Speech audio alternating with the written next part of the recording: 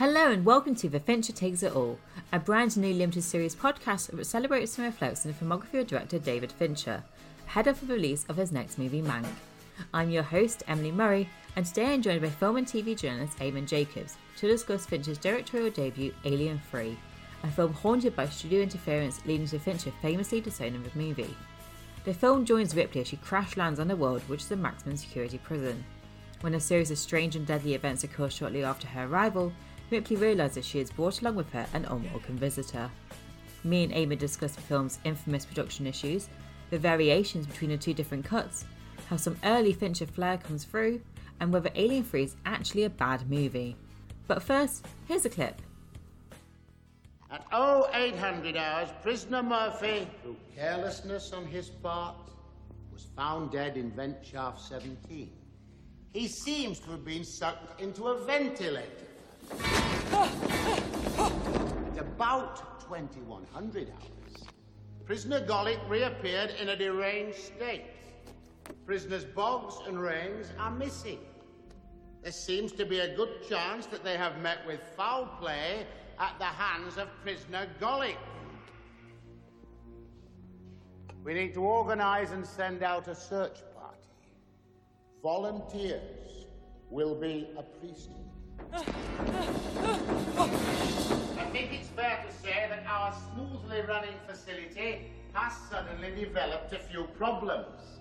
I can only hope we are able to all pull together over the next few days until the rescue team arrives for Lieutenant Ripley. It's here. You got Clemens. Stop this raving at once. I'm Stop telling you. It's here. Get here and get that foolish woman back to the infirmary. What is that? Move it, help me! Welcome, Eammon, to the Fincher Takes It All, our first guest on the new podcast. I'm honoured. Thank you for having me. No worries. If you listen to my other podcast, Me and Eammon, you may recognise Eammon's dulcet tones from the Tenet spoiler special. Was it spoilers? No, the spoiler preview. The spoiler preview. It was our theories, yeah. Where we tried to unravel Nolan's obsession with the non-linear storytelling and the Rotas theory. And yes, how wrong we were. All of that. We were so wrong. I know. But today we're talking about a different director for a new podcast, the one and only David Fincher. What a guy. But before we get into that, we should talk about another great guy, which is yourself. Thank you. If you want to tell the listeners, I suppose, who you are, what you do. Okay, so I'm a freelance entertainment journalist. Written for places like Zavvi, Games Radar, Heroic Hollywood, Digital Spy a little bit. I'm generally just a bit of a dork. It's just the easiest way to put it. I usually or write about comic book movies and whatnot, but I am a very big Fincher fan as well. Yes. And I'm actually looking forward to talking about Alien 3 because it's not something I've ever discussed in depth with anybody aside from my dad. I thought it'd be good to have you on for Alien 3 because, as you said, you're a dork and quite geeky, and obviously Alien 3 is I would say it's a big franchise movie. It's very sci-fi. It's also I think a really interesting place to start. Obviously we have to start with Alien 3 because it is David Fincher's directorial debut, and this podcast is tracking his movies ahead of Mank. But he famously disowned this movie. It was an absolute nightmare to make. In fact, it almost ended his career as it started. So I do think it's an odd place to start, but we're gonna dive into it. I think the fact that he disowned it, and I suppose the troubled backstory behind this movie, I suppose is the best place to start there in terms of a discussion, just because there's that context behind what's going on screen. Yeah, and I mean, he said back in 2009 that to this day no one hates it more than me, which I think sums up how he feels about film. Bless. And so we can't really talk about Alien 3 without at least mentioning the assembly cut, which is the director's cut without the director.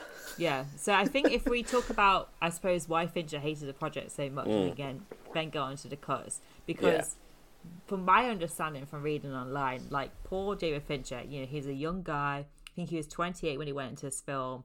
He went into it like 5 weeks before shooting started, just because the studio just kept chopping and changing ideas and directors. And, there wasn't a finished script when they started filming. Like, no. This is like a challenge for such a young director. So it's no surprise that he hates it so much. But I also suppose have a lot of respect for him in a way for like sticking up with it. Yeah, and like powering through. Because like before this, he'd only done sort of like music videos, hadn't he? He sort of like got quite prolific with that, and was brought on board for this, presumably bright-eyed and bushy-tailed, and was pretty scarred by the end of it just because of studio involvement, constantly changing like script ideas and character arcs, even like, a pivotal part of the film is how the alien is born. And that was changed, like from the original idea. So it's unsurprising that a studio would want to like micromanage a franchise like Alien 3. But like, yikes! The fact he's disowned it is it's quite sad almost. Like that's his first, like you say, his directorial debut, and he wants nothing to do with it. I know, it is sad. So as you sort of said, the studio kept like changing the scripts. Like during the actual production, like actors would go in the next day and be told the scenes that they filmed are completely irrelevant now due to the constant, script changes and Fincher's in constant arguments with the studio. He got told he wasn't allowed to film certain scenes that are part of his vision. In some ways, you would say it's an absolute miracle it got made at all, but also. It was a miracle, I suppose, that maybe he was even hired again. Like, that's what I find interesting, that you would think, because of the film, it was very poorly received, and obviously, like, notorious in terms of the trouble production. But, for the fact that David Fincher went from this to then direct Seven, like, admittedly, quite a few years later, and that was definitely his vision. But, that is remarkable. I think, it is... probably like maybe not as critically panned or hated as like Prometheus was when that first debuted. Boo the Prometheus haters. I know, I love it. It's great. But I still really like Alien 3. I think really there's a lot more in there than people sort of give it credit for. Yeah, and I think also I do respect Fincher for, I suppose, of putting up with all the shit. Absolutely. And, like it is like. I don't think, because this is a question I wanted to ask, like, can you tell, watching, if we're just talking about the original cut, the theatrical cut, can you tell that there were all these problems during the production? Like, does that come through in the movie? A little bit. I think there's, definitely towards the end, the pace of, like, the cuts and just how quickly the story moves towards its end game, it feels like almost breakneck pace. Yeah. But I think it does work as a fully fledged film. Like, say, if you want to look at a modern example, obviously there's the infamous sort of Suicide Squad scenario where Warner Brothers jumped in and made loads of edits through another company. And that's a lot more obvious that's a mess. Whereas Alien 3, I actually don't think it is an editorial mess. I think when I first watched it, which was actually only a couple of years ago, like, I'm a massive Aliens fan, but I hadn't actually seen the third or fourth movie just because I just don't think I think I heard how bad they were and just didn't bother. So I sat myself down. I think it was just before I went to see Alien Covenant, which again is a good movie and doesn't deserve the critical slamming. Doesn't deserve the hate. I don't actually think there's a bad Alien movie out there, not even Resurrection. Thank you so much, because I actually really like Resurrection as well. I don't think there is. I don't think any of them are bad. But no, I think some of them make questionable choices. Yes, questionable. But I can put any Alien film on and enjoy it, and particularly Alien 3, mainly because it's Fincher. Exactly. Like, his style in this is so obvious. Yeah. Like, there's those. It's so bleak. The autopsy scene of Newt, Oh. Like it's awful and Yeah, it's that's horrific. Starts off with a child death. But like when he's doing that, there's like close up shots of like blood flowing down a drain, and like the surgical tools that Clemens is using, and all of those are just like peak Fincher and feel like right at home next to like shots in Seven and like Panic Room. Yeah. I think his style is clear from the get go, really. Like, I watched it without knowing about the history or the fact it was David Fincher. So then after I watched it, I then was like, oh, David Fincher. I was like, oh no, that makes, because I was so familiar with his other work. I was like, oh, that makes sense now. And then I was like, then I read about child production. I was like, actually, I can see like there are some, as you said, towards the end, there are some edits and stuff that seem quite off. But like, I still couldn't tell, but like it was that problematic. David Fincher, said this is the worst thing that's ever happened to me. But as you said there, like his vision does come through, and there is the assembly cut, which essentially is a director's cut without the director's involvement, because even though David Fincher didn't put his name to it, he gave it his blessing. Yeah. Have you seen both cuts? I have. So I originally saw Alien 3 just like, the standard theatrical cut. And, my dad's also a big movie fan, so quite often talk about, franchises and movies and rah. And he'd read somewhere about this alternate cut of Alien 3, so we sort of went looking for it. 2003?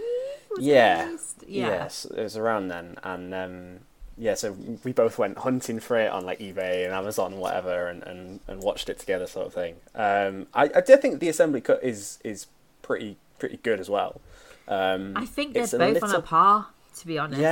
Yeah. I think it's there's a little more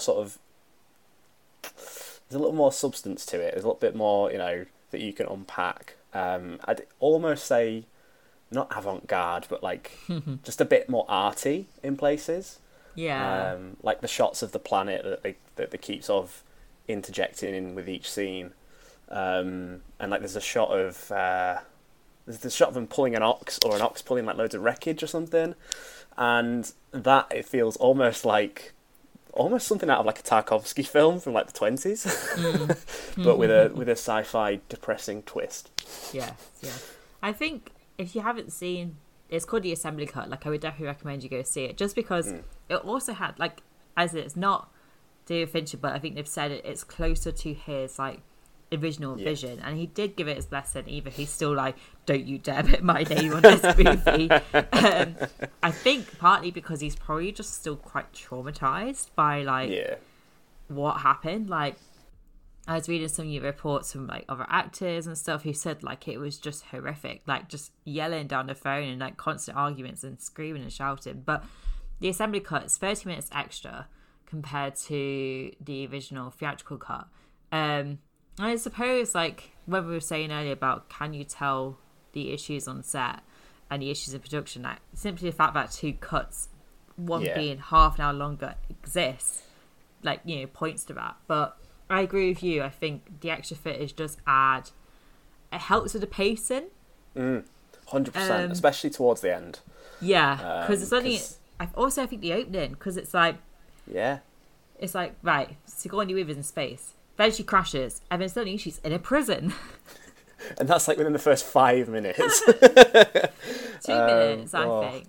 But so this like the assembly cut adds some more context to that, but also as you said with the ending, like I feel that Alien 3, it's like rushed, then it's fine, and then it's like, oh shit, we've run out of time. Let's just let's get this over and done with. But so. The extra footage helps with that. Also, my main thing, which Tom actually, my boyfriend, pointed out to me when we watched it last night, because I was saying to him, can you tell that, all these problems were happening on set? And he was like, well, what happened to Golic?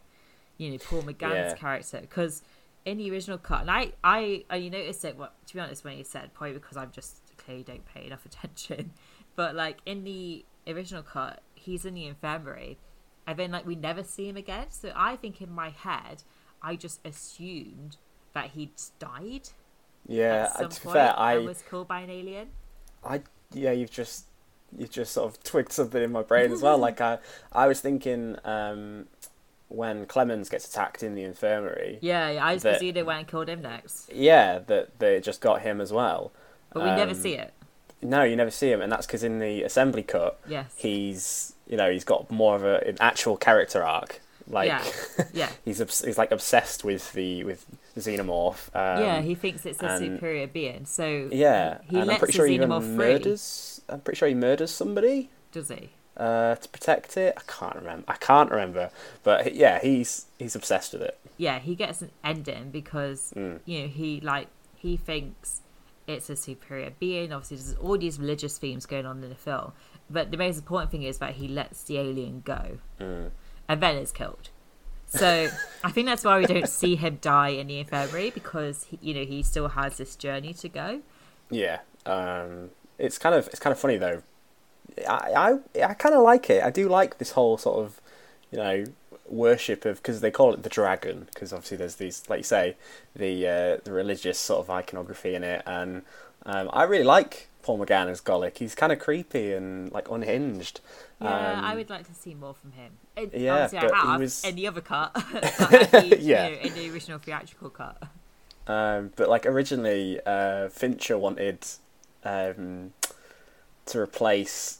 I'm pretty sure it was Charles Dance with Richard E. Grant to play Clemens, so that he could have the With Nail and I cast back together, which would have been great.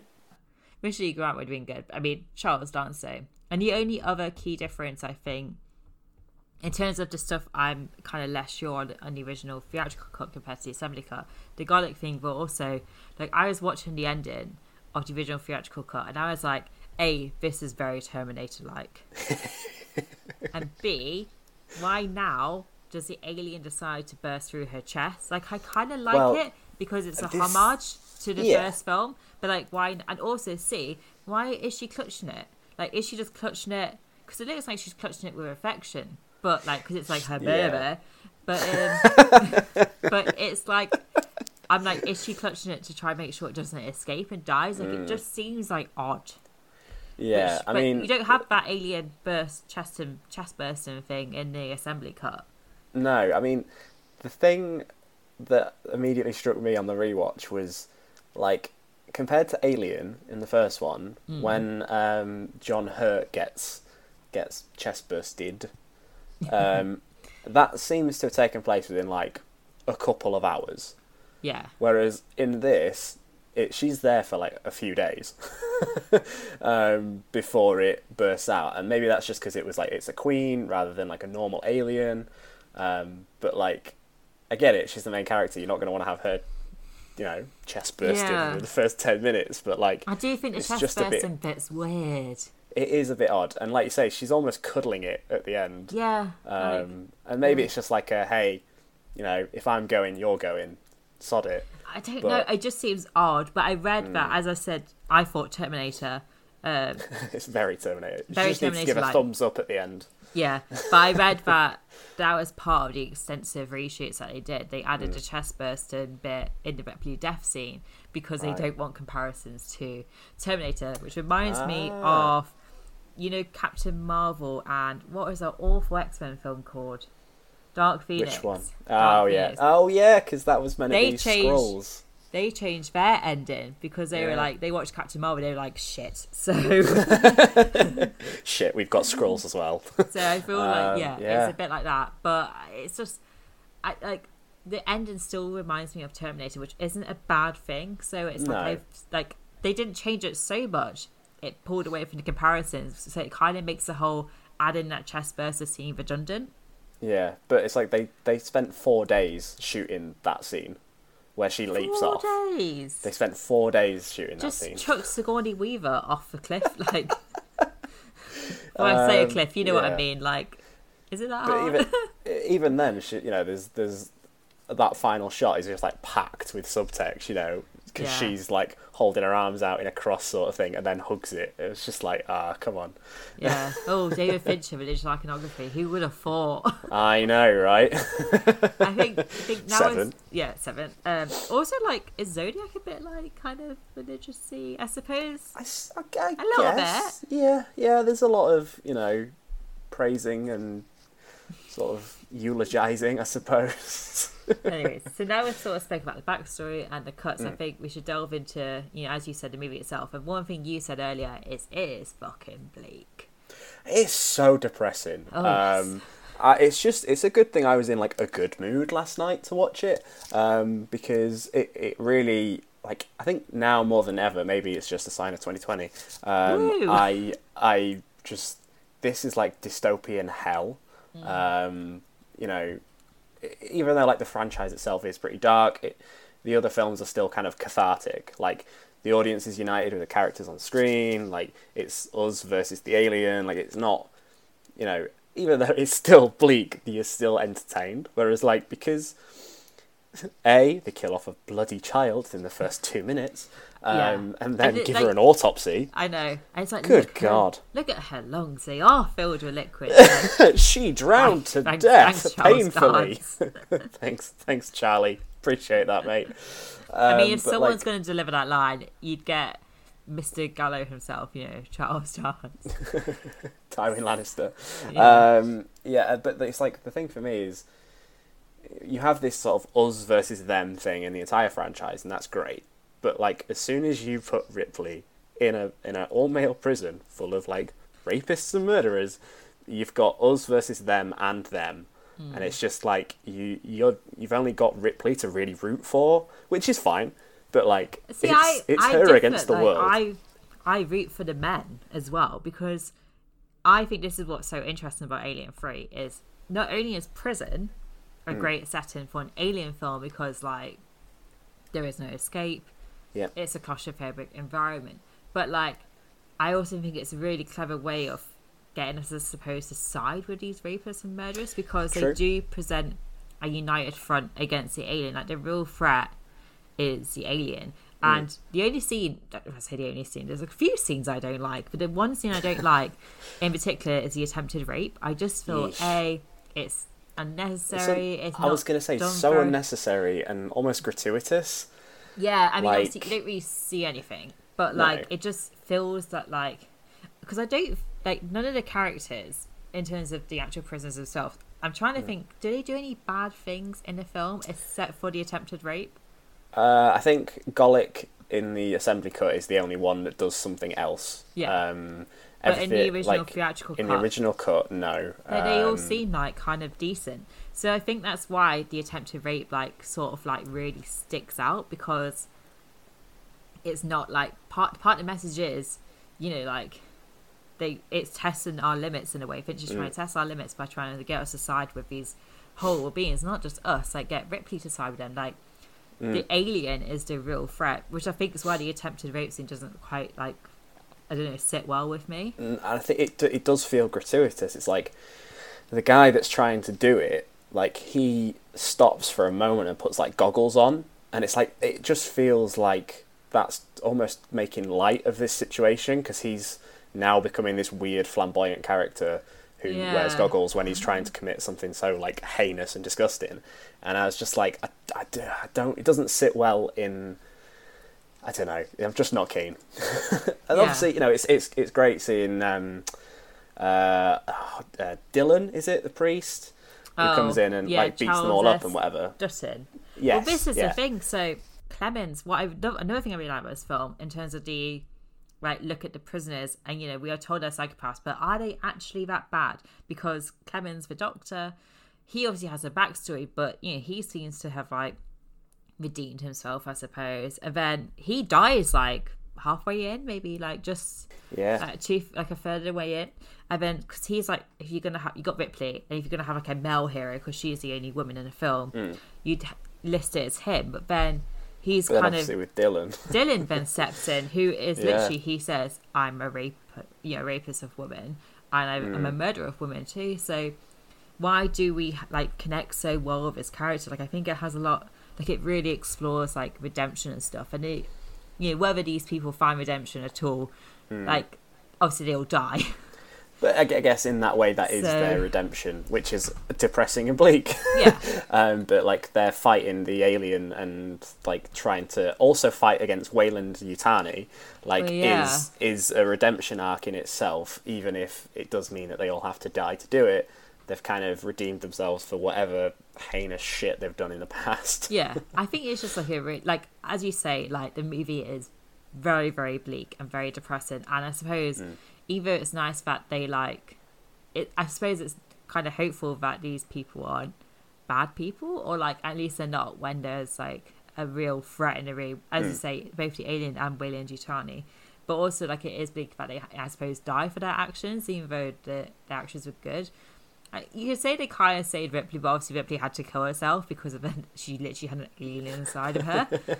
But I like how it challenges me in that respect of having these, like it, as you say, it's Ripley with a bunch of what you'd presume are like, well, they are nasty men, but they're not. I don't think really, like we are told constantly that they're rapists and murderers, but in terms of the actions we see on screen, they're not.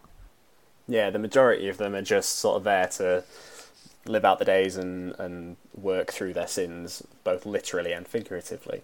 But I think a lot of that message of these horrible people comes from the I don't want to say the warden. I can't remember what his character's called, but it's yeah, I know what you mean. I want to say it's Ralph Bowen that plays him. I can't remember. He's got a very satisfying death scene. He has a very satisfying death scene, but like he's more horrible than the others. He is. He's like venomous and nasty and just a bit of a scumbag. But he also has the best way of describing the alien. He's just said, "It's a bit unpleasant." It's great. I love it. Understatement of the year. It's a bit unpleasant. And as you said, like we're mostly told by the warden about what these men are like, rather than actually seeing it for ourselves. Which reminds me again, like the whole Alien franchise is about a corrupt corporation like Weyland Yutani, 100%, who are absolute fucking bellends in this movie. Is that an official description? Yes, to a new level. So like I feel that like corrupt corporation, like can we trust the warden? Like it's not something that really struck me in the movie, but like thinking about it after and thinking about the way that the prisoners are presented, like it does, like how can we trust him? Then maybe he's just a corrupt part of the corrupt corporation himself. Like we don't see them except for the four men who try and obviously rape Ripley, which I would say doesn't sit well for obvious reasons. Like how can we trust what this chief is saying, I suppose? Yeah, I mean, I don't think there's a point in any alien film where a higher up of Weyland Yutani is like a good person. Even the guy that gets her to go back to the planet in Aliens turns out to be an absolute arsehole. Yeah. So I think again this is another example of like an oppressive capitalist regime, bending the minds of everybody around them, saying, look, these people are going to kill you, they're going to kill you, we're not, we'll keep you safe, but we're also going to try and weaponize aliens. So yeah, I think he's arguably the main reason that we distrust and hate all these the rest of the cast, is because he's just constantly spewing, like you say, they're all murderers, they're all rapists, they're going to get you, we'll keep you safe. Yeah. I mean, he even reminds Ripley, like, don't forget about Clemens, and he's got a sordid backstory as well. Yeah. Like, he really is focusing just on making her fearful of like the other men, which I suppose like obviously like she has to join forces with them to try and defeat the aliens. So it is interesting. Yeah, I tell you what though, I like the fact, like you say, that they put it in a prison. I think it's a great way of keeping costs down, practically, because it is just like an industrial environment, and it's just very different to anything we see in the franchise, which is why I really like it. It's very individual. This isn't like futuristic or spaceships. Obviously I know there are spaceships in it, but like it's not completely filled with like fancy tech or like loads of guns, because like Sigourney Weaver famously like wanted the film not to be dependent on guns, which I really admire. Yeah, that's cool, but she is cool, so she's like the coolest human being alive, so yeah. I really like the prison one. I think, as you said, it gives it some sort of individuality. Like when I think about the Alien franchise, and Alien, it's the first one, and I think the best one. Aliens, that's the action one. Alien 3, that's the prison one. Alien 4, that's the one we need to talk about. Prometheus is just bizarre. And Covenant, I think, is just like, I would say maybe the scariest one, but also like, I'm watching the older Alien movies, you know, with a very outdated, like the CGI in this film was bloody terrible. Like, it's the bit when it cracks at the end. Yeah. Oh, that was awful. But you know, the fact that it's in a prison really makes it distinctive. But I also think, if you think about the ones before, because we have to talk about the Alien legacy.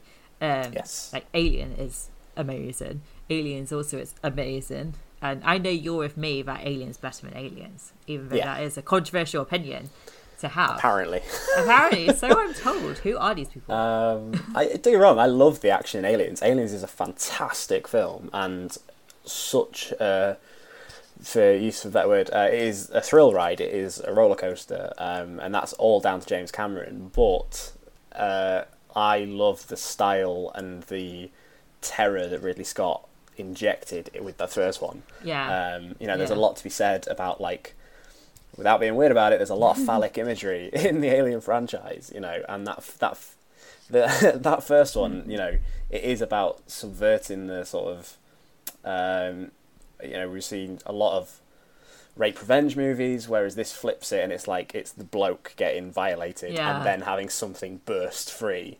You know, there's so much subtext there that, you know, there's probably a million different articles that unpack it in far better words than I ever could. But I think that's all down to Ridley Scott and his vision, and that's why I think the first one's just a little bit better. Yeah, but the thing with Alien 3, like, no wonder it was kind of doomed to fail anyways. Like, not that it failed, by the way, or that it was doomed to fail. Like, I'm just taking back my own words there. But, you know, you have such a good 1-2 with Aliens, both spearheaded by, like, really great directors like Ridley Scott, James Cameron. And then you had Alien 3 with the new guy in the scene, David Fincher, who I would now say, like, is just as established as Ridley Scott. And 100%. Like, now. 100%. But at the time, he wasn't. But, and, you know, like, that's why, like, there was so much emphasis on this movie and so much anticipation. Like, it, you know, that's why there were so many issues, because they had to get it right. But I feel like they were trying so hard. Like, that's why it was such a mess. But fair play to David Fincher for, like, stepping into those shoes and following on from Scott and Cameron and delivering something so different. Like, Aliens is action blockbuster. Alien is very, like, icy survival movie. Like, this is really dark look at humanity. Like, it's really bleak, it's claustrophobic. I think it does lack scares. Like, obviously, like, it's not jumpy. It's like not the other ones are. It's more, like, unnerving. And I think I wanted more, like, scares, I suppose, because this is an Alien movie. But, like, fair play for making it so different. Like, it's not a patch on the first two at all, but you know, at least it had an individuality about it. 100%. I mean, I completely agree. It needed a little bit more terror in it. I think it needed a surprise jump scare that nobody saw coming. It's like even the great scene where Clemens gets attacked, which I love. It's one of my favourite moments. Oh, it's so where it comes up behind him. If that had been, you know, shot differently in a way that we didn't see it rise up behind him and yank him away, if that was just a complete snatch, grab, blood, screaming, it would have sort of maybe given off a more, like, unpredictable vibe. Whereas it is very, like, not cliche, but you see where it's all going eventually. And I don't know. I think, you're right. It needed more jumps. But I also think that's partly because Fincher wanted to explore, the psyche of Ripley a little bit.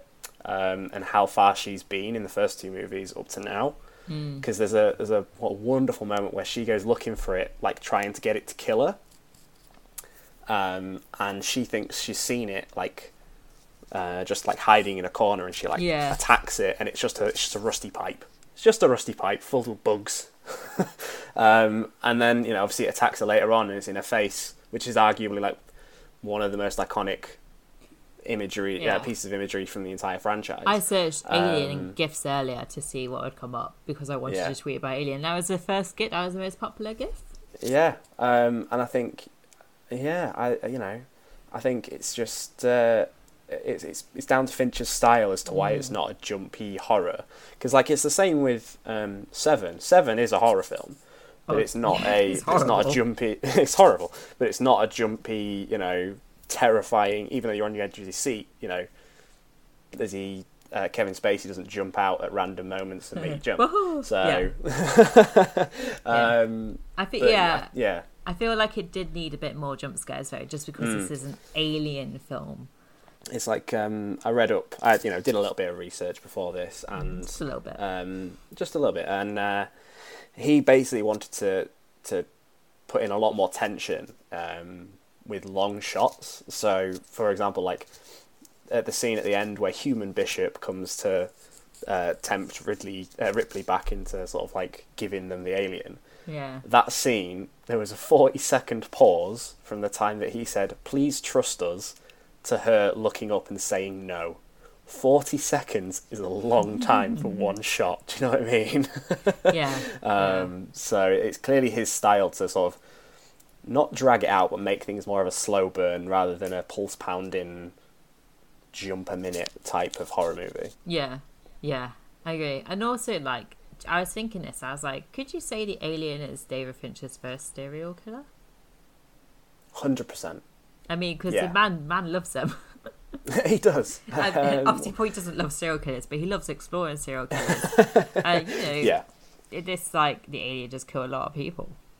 So. It does kill a lot of people. It might not do it for some religious or weird backstory kind of reason, but it is a serial killer. I think it's a heavily stylized and a franchise serial killer rather than John Doe or the Zodiac killer. Zodiac.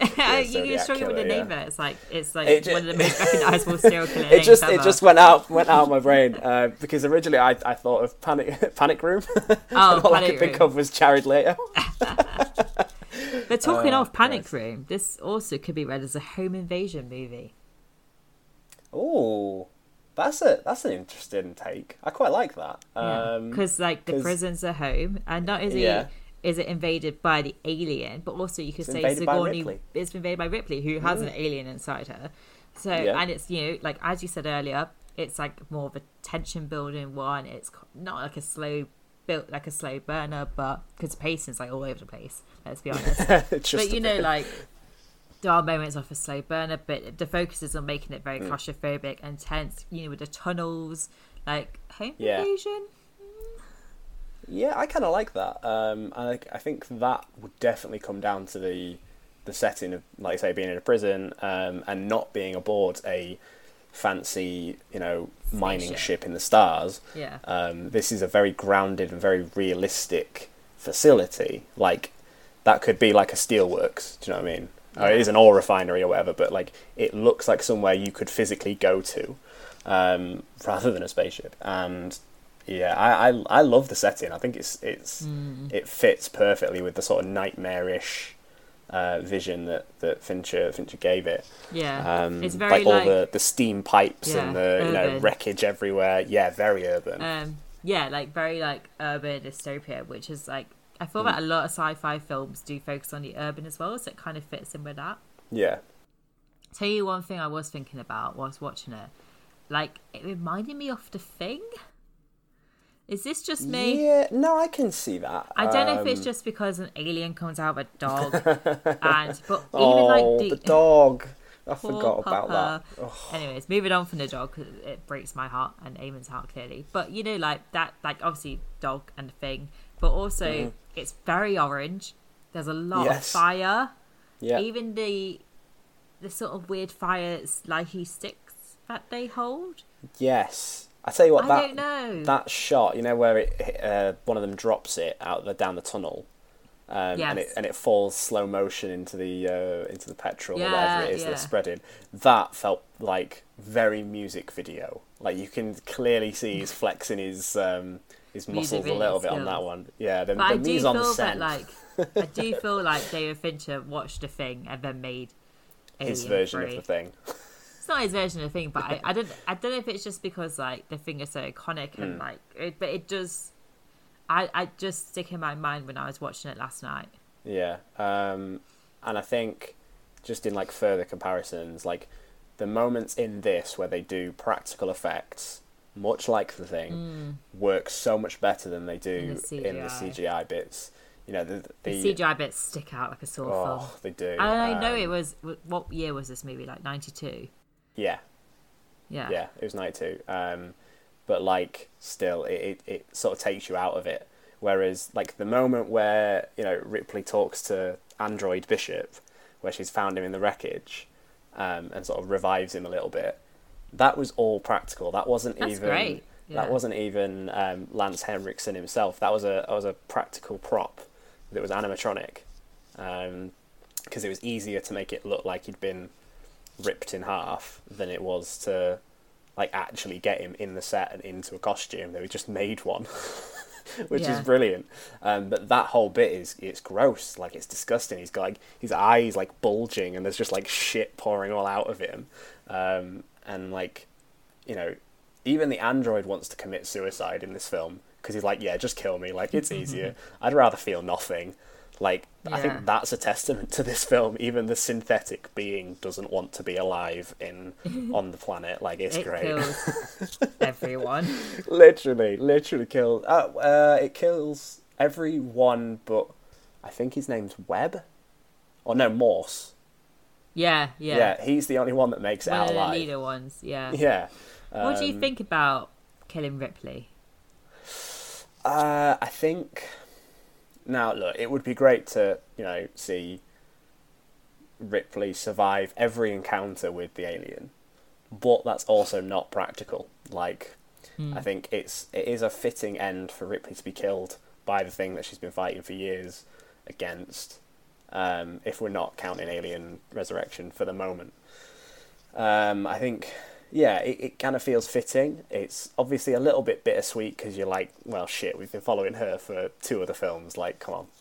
But and she is so iconic. Yeah. Yeah, but I think there's something to be said about like having a circular narrative and having her kill and be killed by the same thing that she's been fighting for since 1979 or whatever, whenever the first one came out.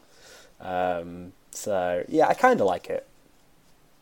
Yeah. I was thinking that I was like, it's actually quite brave killing off Ripley. I agree with you. Like, she's not like Neo in the Matrix. Like, she's not the one to defeat the alien all the time, and it does fit into this bleak nature of this movie. But obviously, they kind of ruined it then with Alien Resurrection, which literally just. It goes, oh yes, we killed her in the previous one. Nah, fuck it, she's back now. Cool. She's a clone. She's also a superpowered human. And sort of an alien queen in herself. Lol. Yeah, I know. Weird. So, but the thing that I most like about her death scene, not only does it look cool, but like she wants to be away from these aliens, which have plagued her life now for like what seems like so long, like 3 movies, and. So, it's, she shaves her head at the start, which is very liberating. And in this way, her killing herself is also liberating. Like, this is the end of, that battle, that conflict. Like, they literally follow her everywhere. Yeah, literally. But, like, I don't know. I think because I watched this pretty much back-to-back with Alien Resurrection, the ending is sort of a little bit tarnished because I watched the 4th one straight away when she gets revived. Like I just think, oh, she's killed. Oh, she's alive again. Whereas if I'd just watched Alien 3 and left if we're just looking at Alien 3, I'd have been like, that's bold. That's great. I can really applaud Fincher and the screenwriters for doing that. Like, especially for a big budget franchise like this, to being like, that main character you've loved for decades. Yeah, cool. She's dead now. And I think it's very telling of Joss Whedon to resurrect her in the 4th one, because he wrote the 4th one. yes Says a lot. But also, doesn't it? I like that Ripley like she's not like in her knickers like like the first movie. Like she shaves her head. Like they really do like build on the strength that she builds in Aliens, And I was like, Ripley, I want to shave my hair now. Now Ripley's doing it. No, I ever will. But like, she really, like, this also helps establish Ripley as, the sort of feminist, badass icon that she is. Yeah, it's like she's not defined by her femininity. She's just a badass. Like, she's a badass no matter what she looks like, and what the audience perceives of her. It's like she's an enduring warrior. Yeah, but this film really is about her being an enduring warrior. Yeah, 100%. But I know you say it's not about what she looks like, but also just in the way that she's physically represented as well, I suppose, So it would have been nice, I was thinking it's like to have seen a woman direct a Ripley alien movie. Yes, but 100%. Alas, I think... Not that it's ever Mel Gazy, really. I would Ripley say and it Knickers is. Sometimes. Yeah. Wait, hang on. It is in Aliens. It's very male gazy. I'm pretty sure there's a nude shower scene. I think. I kind of just erased that from my head clearly. Yeah, I think. Or am I thinking of Starship Troopers? I might be thinking of Starship Troopers. Because they've actually got very similar outfits. The Marines in Aliens and the Marines in Starship Troopers, I'm pretty sure have like the same battle armor. I haven't seen Starship Troopers. So it is very good. I'd say it would actually make quite a nice companion piece to Aliens, about a dystopian corporation that runs everything, with a bit of a militaristic twist on it, that all go killing bugs, which sounds very similar to Aliens. That is bizarre. But I do feel that, like, this is probably, like, the less Mel Gazy. Yes, 100%. It's like, in the first one, she's pretty much in a vest and pants when we first meet her, isn't she? Yeah. Because she's in the hypersleep, cryosleep chamber. And obviously, yeah, she is at the start of this, but, like, for the rest of the time, she's in, like, a jacket and a t-shirt and, like, combat. Which I think is just Ripley to a T, isn't it? Yeah, I mean, Charles Dance literally says to her, like, you can't go out like that. Put some damn clothes on, woman. What do you think about the sort of relationship between those two in this? I don't know, it just feels weird. It feels a bit forced, doesn't it? It feels like, oh, she needs a love interest because she's not really had one. I think she just needs a shag. Yeah, pretty much. After she's been in, cryosleep for so long. Yeah. And he obviously, like, there's no woman there. But, like, again, I feel that my main issue, like, Alien 3, I don't think is a bad movie. I don't think it's an amazing movie because there are these, like, bits, like the attempted rape, like her relationship with the sexual relationship with Charles Dance's Clemens. Like, it just, like, some of it's just, like, unnecessary. Like, that's the stuff that should have been cut instead of the stuff should have stayed in. That was in the assembly cut, like Golic and everything. I think that's my main problem with it. I think part of my problem with it is the fact that Aliens made a real big point of turning Ripley and Newt and Corporal Hicks into like this weird little pseudo family unit. Oh yeah, they just kill them off, like, and they kill them off like within a fucking minute. And, like, really horribly. I don't think some of the actors were happy about that. No. And it's like, I really like the dynamic between Ripley and Hicks in Aliens. I think that's great. It's a really cool partnership. And, going from that to then be like, oh, yeah, no, they're dead now. Ripley's going to shag Charles Dance. It's just really strange. Because it's like, they don't really have that much chemistry. Like you say, she just needs a shag. Just needs a shag. But and she goes for the least creepy one there. Yeah, I think another reason why I don't like some of the attempted rape stuff is like I want to see Ripley fight aliens, not like fight men. Yes, 100%. Like it's I don't know. It just feels a bit. Oh right, yeah, she's in a planet full of men. Of course they're going to try and rape her. Great. Yeah. Do you know what I mean? Like it's just a bit. It's not needed. As we said earlier, it's unnecessary. But why do you think it has like got such a bad rep? I feel like more recently people have said it's not as bad as you may think, and I think the reason why is a lot of people say in hindsight it's not as bad as Resurrection, Prometheus and Covenant, even though I agree, but like I would say that those movies are still kind of good, but like at a time it didn't do very well at the box office.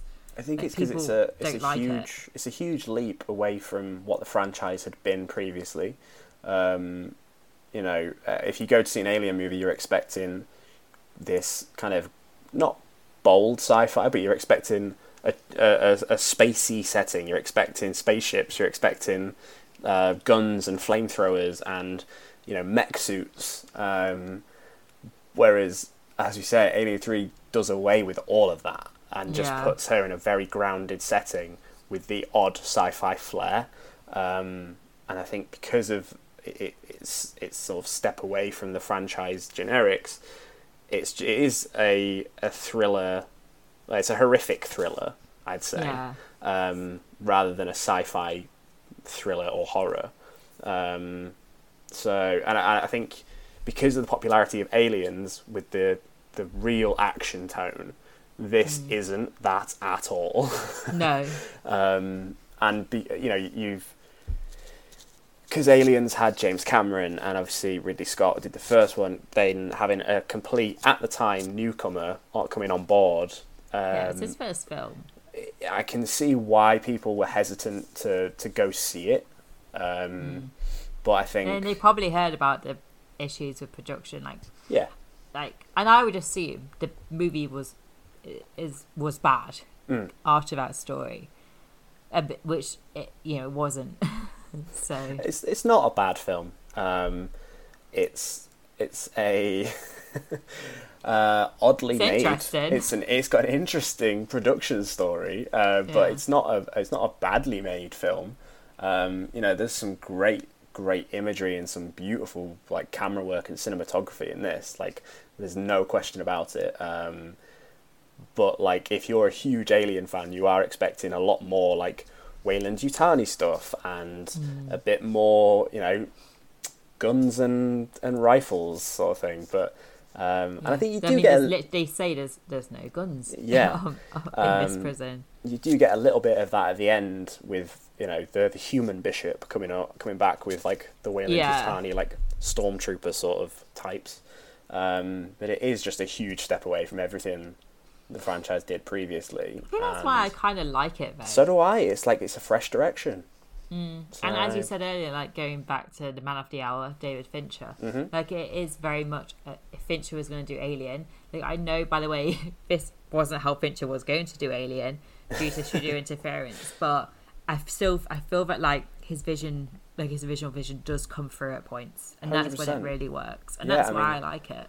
The cinematography and some of the shots definitely feel like pure Fincher. Like I say, there's shots of the autopsy which go next, hand to hand with Seven, and very much actually the opening sequence, the title sequence of Seven. That's what his work in this reminds me of.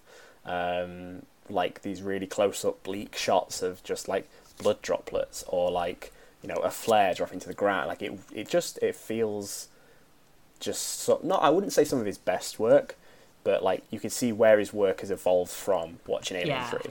Yeah, I agree. And it's a shame it was such a torturous process for him. Yeah. I feel bad for him.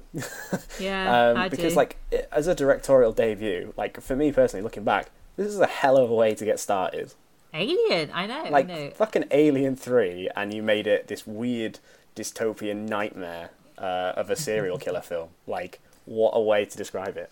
Yeah, I feel I'll put Fernando in from our podcast friend Dan Jolin, who's going to be on later on in the series. But I was speaking to him about Alien 3, and he said he once interviewed David Fincher and told David Fincher, it's not a bad movie, and he got told off. Oh, really? He got told off? Fincher was it is. So Dan tells me. So, as in, because, I feel Fincher, just hates it so much. I don't think he wants to hear people say, it wasn't as bad, because to him it probably was and I guess his experience of it will completely override the actual final product, because he'll remember the studio screaming down the phone to him, sort of thing. It's interesting he's not seen the I would like to see his reaction to the assembly cut, because I know he's never seen it on purpose because it's traumatic, but because the idea of that is it more fits with his vision. Yeah, I think there's some of the shots in the assembly cut fit his style a lot more as well. So yeah, I completely agree. I'd love to see what he thinks of the assembly cut, but it's they made so many changes to the script and certain shots. It's the prison originally was meant to be a wooden planet, and filled with monks, which is where the religious aspect of it all comes from. Yeah, the religious aspect doesn't like feel shoehorned in, but like no, it feels like an undertone rather than like the main theme of it. Yeah. But yeah, that's kind of where the whole gun thing came from as well, because it's like if it was a wooden planet, the task was for I can't remember the original writer, but he left the project very soon. Many writers left the project. Yes, it was the sort of task of being like, right, it's a wooden planet, you're not going to have guns, you're not going to have loads of sci-fi devices, but it's like then you have the problem of, you know, what happens with the spaceship getting there, and there was all sort of logistical things and filming it. Yeah. So they were just like, yeah, now scrap that. So, but I don't know, it's a weird one. It is a weird one. I do feel bad for Fincher, but like I really enjoy it. Yeah, I agree with you. I feel bad for him because obviously it's an awful experience, but much respect to him for sticking up with it, I suppose. 100%. And then going back into the film industry after, because not everyone would have done. And it is an interesting directorial debut, but especially because of the story behind it. But I still stand by it's not a bad movie. 100%. But I think it says a lot about Fincher that he made Alien 3 and then made 7, Panic Room and bloody Fight Club. Like, and then many, many more. And then many, many more, but like within that sort of era. Do you know what I mean? Yeah. I think it says a lot about his style and about his perseverance that he can go on to make like a trio of incredible movies after the trauma of Alien 3. I suppose the point of this podcast is, we're building up to the release of Mank. So, are you looking forward to Mank? It's been a while since you've had a Fincher. Of course, I'm looking forward to Mank. Of course, I'm looking forward to Mank. Looks very different to his other work, which I think is why I'm intrigued. I think so his last film was Gone Girl, wasn't it? Which so I fucking love Gone Girl. It's a great film. But like, if you compare that to Mank, it looks vastly different. But Mank, I think, looks different to all his other stuff. Like, even the fact that it's just like black and white is, So does that mean that Mank is the new Alien 3 then? Less it's vastly dramatic, different to everything else. Less dramatic backstory. Yeah, I think Gary Oldman looks great in it. Yeah, but Gary Oldman's great in everything. I mean, Gary Oldman was going to be in Alien 3. He was. You're right. But didn't work out. No, I can't remember who he was. Now he's in Mank. So and now he's in Mank. Let's not feel bad for Gary Oldman for not being in Alien 3, by the way. Can we just point out, it's not like his career was ruined because of that. No. But it's... I feel like we've covered all the bases now. Covered Alien 3. I think so, yeah. I think we've done a reasonably good job. So... I suppose last question is, where can people see more of your work and find you on social media? You can see me write up all the latest and greatest entertainment news every week at Heroic Hollywood. You can tweet me at Eammon Jacobs and read my nerdy ramblings and commentary on shit, basically. It's just whatever comes to mind. But yes, that's where people can find me. If you really want to follow me, you can do, but just expect plenty of dorkiness and reactions of holy shit, this looks amazing, or not a fan of. That's essentially my tweets.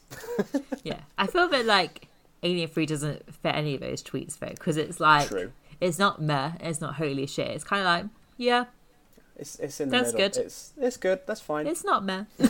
It's fine. Yeah. Anyways, thank you for having me on. It's been a pleasure. Thank you for joining us. It's been great. That was me and Eammon Jacobs discussing Alien 3. Join me for the next episode where film journalist Eammon Jacobs joins me to discuss the one and only 7. Don't forget to subscribe to this podcast so you don't miss an episode, and follow us on Twitter too at The Fincher Takes It. I would love to hear your thoughts on Alien 3 and any feedback on the podcast, of course. See you next week.